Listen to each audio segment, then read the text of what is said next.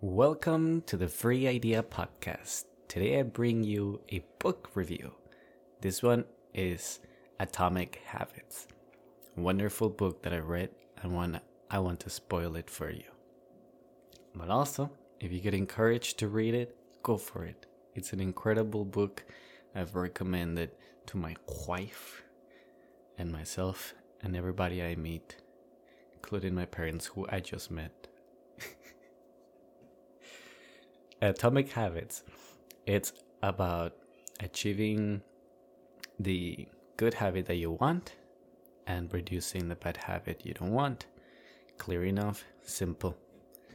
But it gives straight, doable ideas. Like not that much sauce. Unlike YouTubers out there who will spend 10 minutes to give you 2 tips, this book gives you tips every chapter. Straight up, like bourbon. Nice and concise.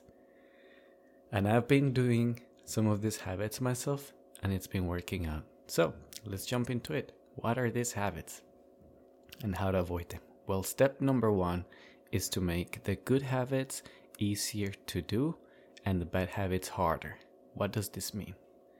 In practical practice, it means that if you want to go to the gym early in the morning, what you should do last night is get your running shoes, put them on the door, get your running shorts or gym clothes next to those shoes, get your keys, get your water bottle, your backpack, anything you need, and put it right at your exit door.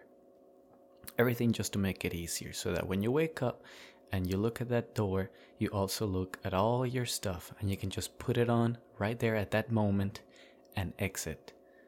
So you make it a lot easier to do it and harder for you to be like, oh, I want to do it, but there's like a barrier in front of me. Like I have to go get the shoes, go get the clothes, walk around, do this, do that. And as you walk around your house, you get distracted by other stuff that you gotta do. So, wait a minute, I got a cat.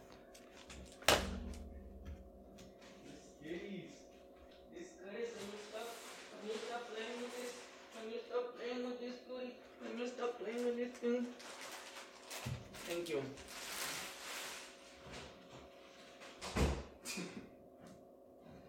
Pero Trini, can you stop playing with this thing? I'm back. This cat. They have this thing that it's a toy. It's a water bottle. It's where the 24 pack of water bottles come, pretty much a plastic bag. And this kitten loves that thing.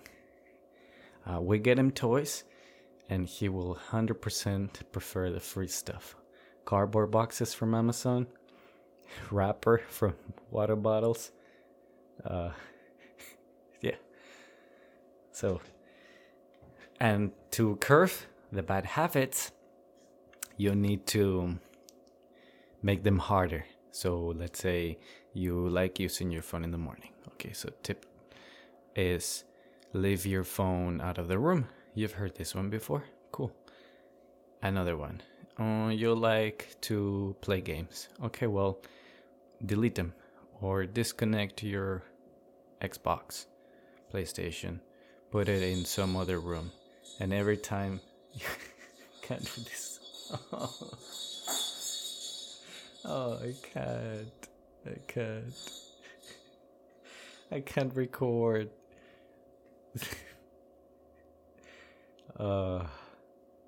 So put your PlayStation, Xbox on another room. Every time you want to play it, that means you have to go grab it, go back to the living room, and connect all the cables. So there's a barrier. So if you really, really want to do that, you'll go with it. But if you don't, you'll be like, do I really want to go and connect everything? Do I really want to play it so much? That's pretty much how it works. Make good habits easier and bad habits harder. That's the main idea of the book. Then it gives you other things like putting habits that are good together. So let's say now you put the clothes at the exit door, you go in the gym. Cool. you want to read a book. So that's the second habit. So what you do is you, in that backpack where you have your gym stuff, you also have a book. So you go, you gym, and after you gym, you stay outside in like some chair and read your book. So you start connecting good habits. So gym, read book, and then a third and a fourth and a fifth. So when you complete one thing, it's easier to complete the other, and it goes on and on. For example, with bad habits, this happens a lot. You're on your phone, you wanna not use TikTok, the short videos. Okay, cool. So you're on your phone and you don't want to use that app, so you use Instagram instead, or you use Facebook. You Facebooking, looking at some posts. Cool. You see some videos, they're long form, nice. Then you go to YouTube, you look some more videos. Cool. You exit. Maybe you go into another app, Instagram Shorts. You start looking at Instagram Shorts. Boom. It reminds you of TikTok. All of a sudden, you're like, well, I already saw 3 apps, 3 videos. Let me go to TikTok, and you're hooked again on short videos. So the habit begins before. The bad habit that you want to quit, you actually have to quit like 4 steps behind, which is the fact that you logged into Facebook and just scrolled. So once you log into Facebook, that will activate you logging into YouTube. Then that will activate you logging into Instagram. And then Instagram will activate you going into TikTok. That's just how it is. And I gotta stop this cat.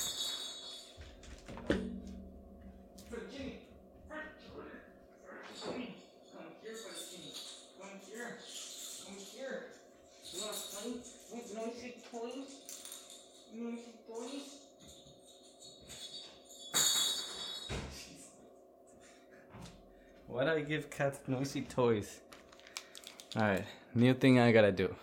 Before starting a podcast, I have to hide every noisy toy in the house.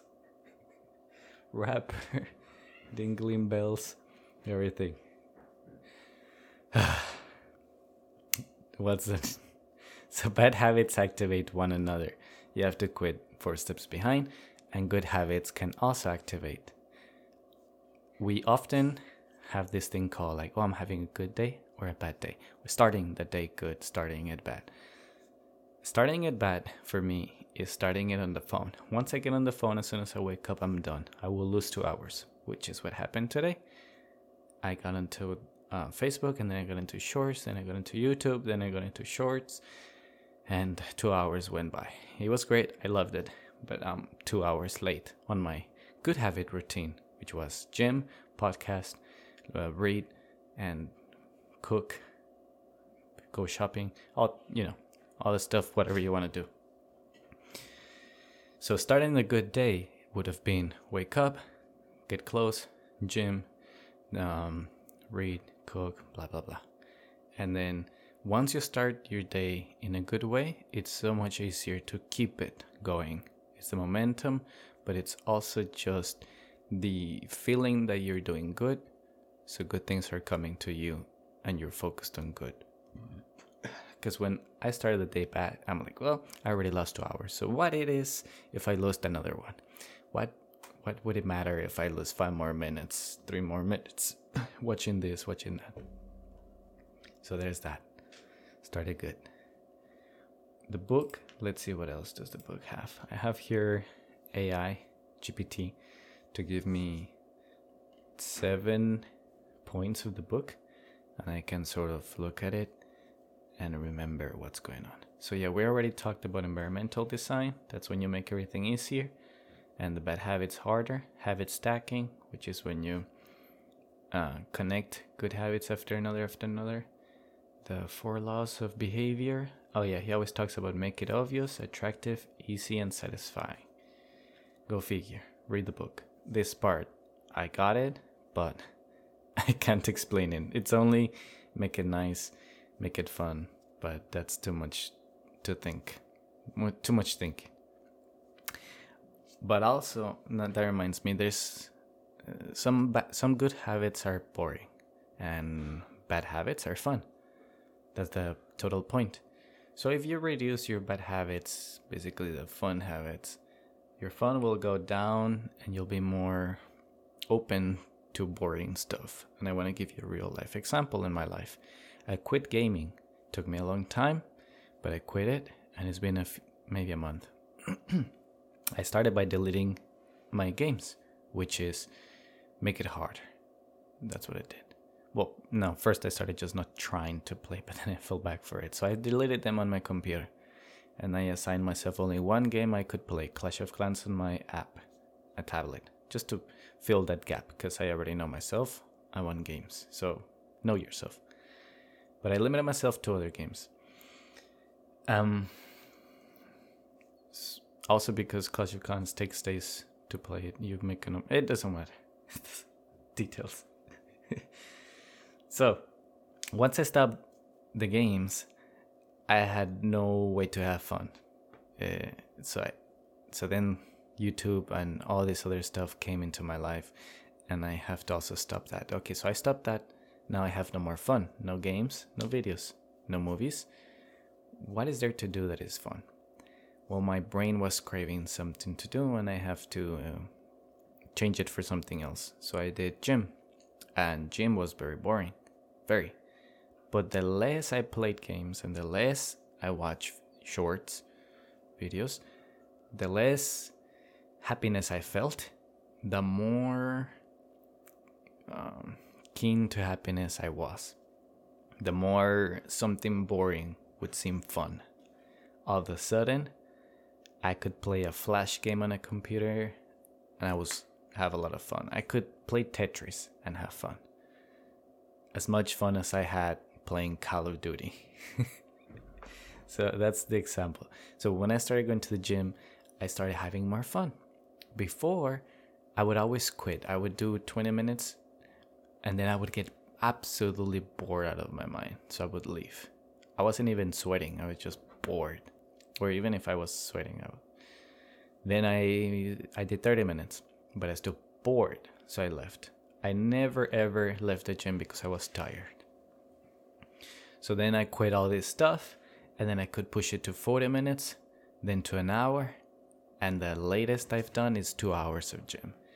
The crazy thing that I didn't think was going to happen is that I started having fun with the gym. It's just the fact that I was listening to music. It's like something fresh for my brain, finally something going on, and then just going up in weight. If I'm doing squats and I'm adding, it feels like a video game where I'm leveling up, and then I achieve a weight that I've never done before, and it feels like more than leveling up. It looks like a new skill unlocked, new job or whatever. New something in the game. Like something that will change the entire game dynamic from then on. New troop, new castle, new map, just by unlocking new strength. It felt amazing. And that is making things obvious, attractive, easy, satisfying, and the opposite. If you want to stop doing a habit, you make it unattractive, you make it hard, you make it unsatisfying. Kind of my point here was that by reducing the things that were bad but fun, I made the boring things but good fun again. And I recommend it to you.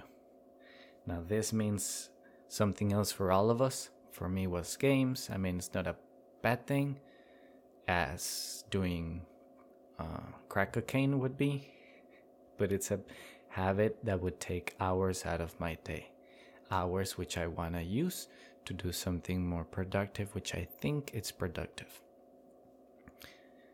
So that's me. You would want to quit something else. Yeah, it doesn't have to necessarily be evil, but it has to be, or could be something that hurts you in becoming the best version of yourself. This is a tip that I would like to share with you, and I've shared before. It's not the book, but it's if a portal opens and the best version comes out of it, the best version of yourself, how would he or she look like?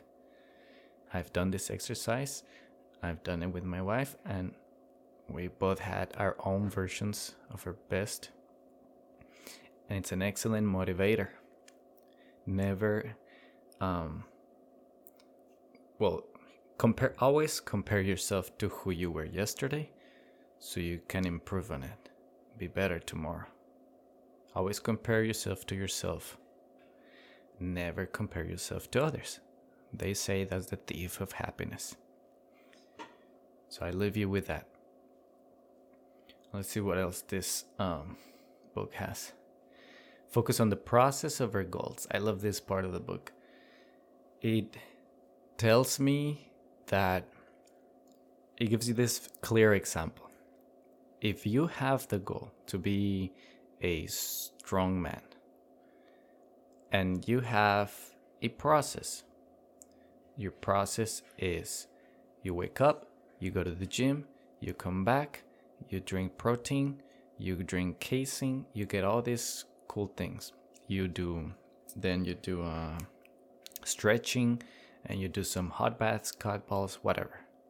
Cold baths. I think I said balls. You may get cold balls if you go take a cold bath. So you do that, and that's your habit, your process. But your goal is to be a strong man. Great. So here's the thing. Now, what if, this is the exercise, we take off the process and we just leave you with the goal. The goal is I want to be a strong man. That's it. Are you going to become a strong man? Perhaps, but you're going to have to come up with another process. Now, let's say if you take out the goal and leave the process alone. So now you don't have the goal to be the strong man, but you still have the process. You still wake up, you still gym, drink your proteins, do your exercise, stretchings, to take the baths. Are you going to become strong? The answer is yes. And that's the teaching, that the process is more important than the goal. For example, if you're not motivated and all you have is a goal, are you going to work on it? Most likely not. But if you're not motivated, you're sad, depressed, you're dying, but you follow the process, are you going to achieve it? Yes. Even if you follow like a third of that process, like 10% of your energy, you do the process. You go to the gym, 2 minutes. You drink a little bit of protein, a little bit of stretch. You count your walk as a stretch. And you count your normal shower as a cold or hot shower. Are you still going to achieve becoming stronger? Yes. Maybe 2% more. Way less than you expected, but you will. And so focused on your process rather than the goal. That's more important. Okay, let's say it talks about overcoming obstacles and staying motivated. To stay motivated, he talks about tracking your habit, being accountable, and celebrating small wins. I don't remember some of them, but habit tracking is basically like having a bottle. I have here a jar, and every time you go to the gym, you grab a marble and you put it in the jar. And visually, you can see your jar filling up. And every time you look at it, you get motivated. So if one day you don't feel like doing it, but you look at that jar, maybe you're like, I want to put another marble. And so it helps. Now you can do it with a book and just check. But he recommends physical things like bottles, jars, and physical objects that you can dump in it. For me, I have right now a jar. And I put Post-its. And I fold them in 4 to fit it. And just as an addition, I write what I did that day. But I call it the pride jar, even though it's not gay. It's not LG. It's just the days that I've been proud of myself. I put something and I write what I've been proud of. And so far I have 1 because I started. It doesn't mean that I'm not proud of myself. I just started a few days ago. I have 1 and it says that I carried 30 pounds on the curl, that little weight, one arm lift. I've never been able to do that, ever, in my entire life. The strongest I've ever been in high school was 25. I've never been able to do 30. And a few days ago, I did 30, not only one, but 5 times. And then I carried a 35, and I did that 3 times. Wow, that was an incredible goal. From never having to do 30 to the same day doing 30 and 35. Great. And so that's my habit tracking. Celebrating small wins. Don't have much to say. I think it's self-explanatory. Accountability is like making a contract with yourself, with a friend, telling everybody what you're gonna do so that if you don't do it, they can hold you accountable and remind you what a piece of shit you are. But in my experience, that doesn't work for me. Because I treat myself shittier than somebody else will treat me. So habit tracking is enough to keep me on track. If I don't fill up the jar, that's also my accountability. And putting a note in it is also how I celebrate. So that covers it for me.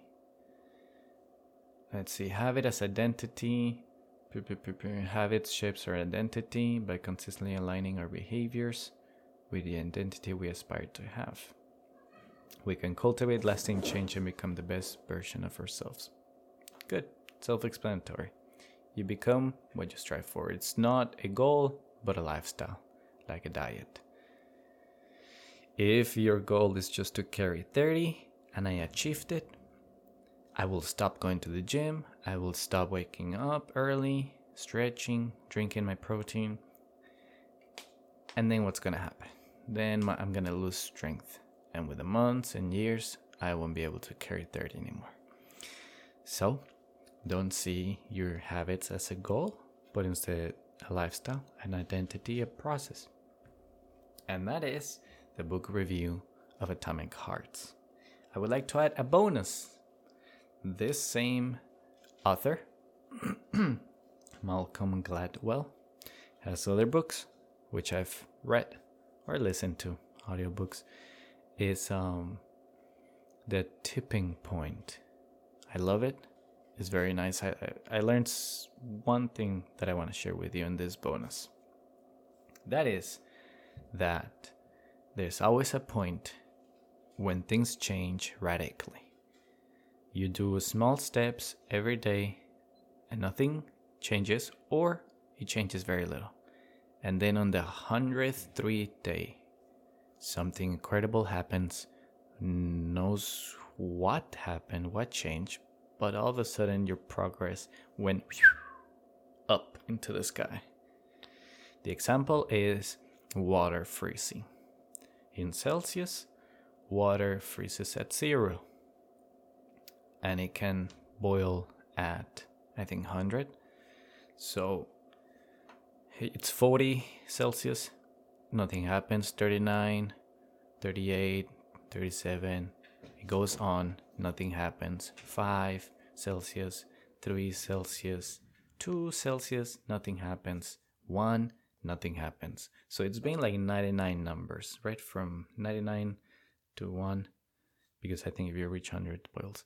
So then from 1 to 0, it freezes. So it had 99 numbers to get there. And as soon as it reaches the 0, boom, the water completely changes. And that's what he calls the tipping point. That self-explanatory, right? So what I want to say or connect with is that life works this way too. That's why you'll hear about the people that do overnight success. They don't know your struggles. And all of a sudden you go, boom. Most celebrities have a single film they can point to and say, this is what made me famous. But they have years of experience and years of movies behind them and a lot of struggle. For me, in my experience with the gym, I want to say my tipping point was carrying that 30-pound weight. Because I could never do it in my life. Only 25. And strangely enough, I wasn't able to carry the 25 either. My maximum was 20. 20, 20, 20. I would never jump to 25. One day, I just felt extra energetic. I felt good, healthy. I had like 3 days of rest. And I thought, I'm going to give it a chance to 30, just to see where my progress is. I didn't know. I carried it, and I carried it multiple times. So I jumped from 20, I jumped 25, I didn't do it. I went straight to 30. Then I said, okay, I tried 35. Worked. My tipping point, whatever happened in my routine, in all those days I did, all of a sudden, I skipped 25, 30, and did 35. I went 2 weights up. 2 of those which I've never done in my life, 30 and 35. And that was my tipping point. What is your tipping point?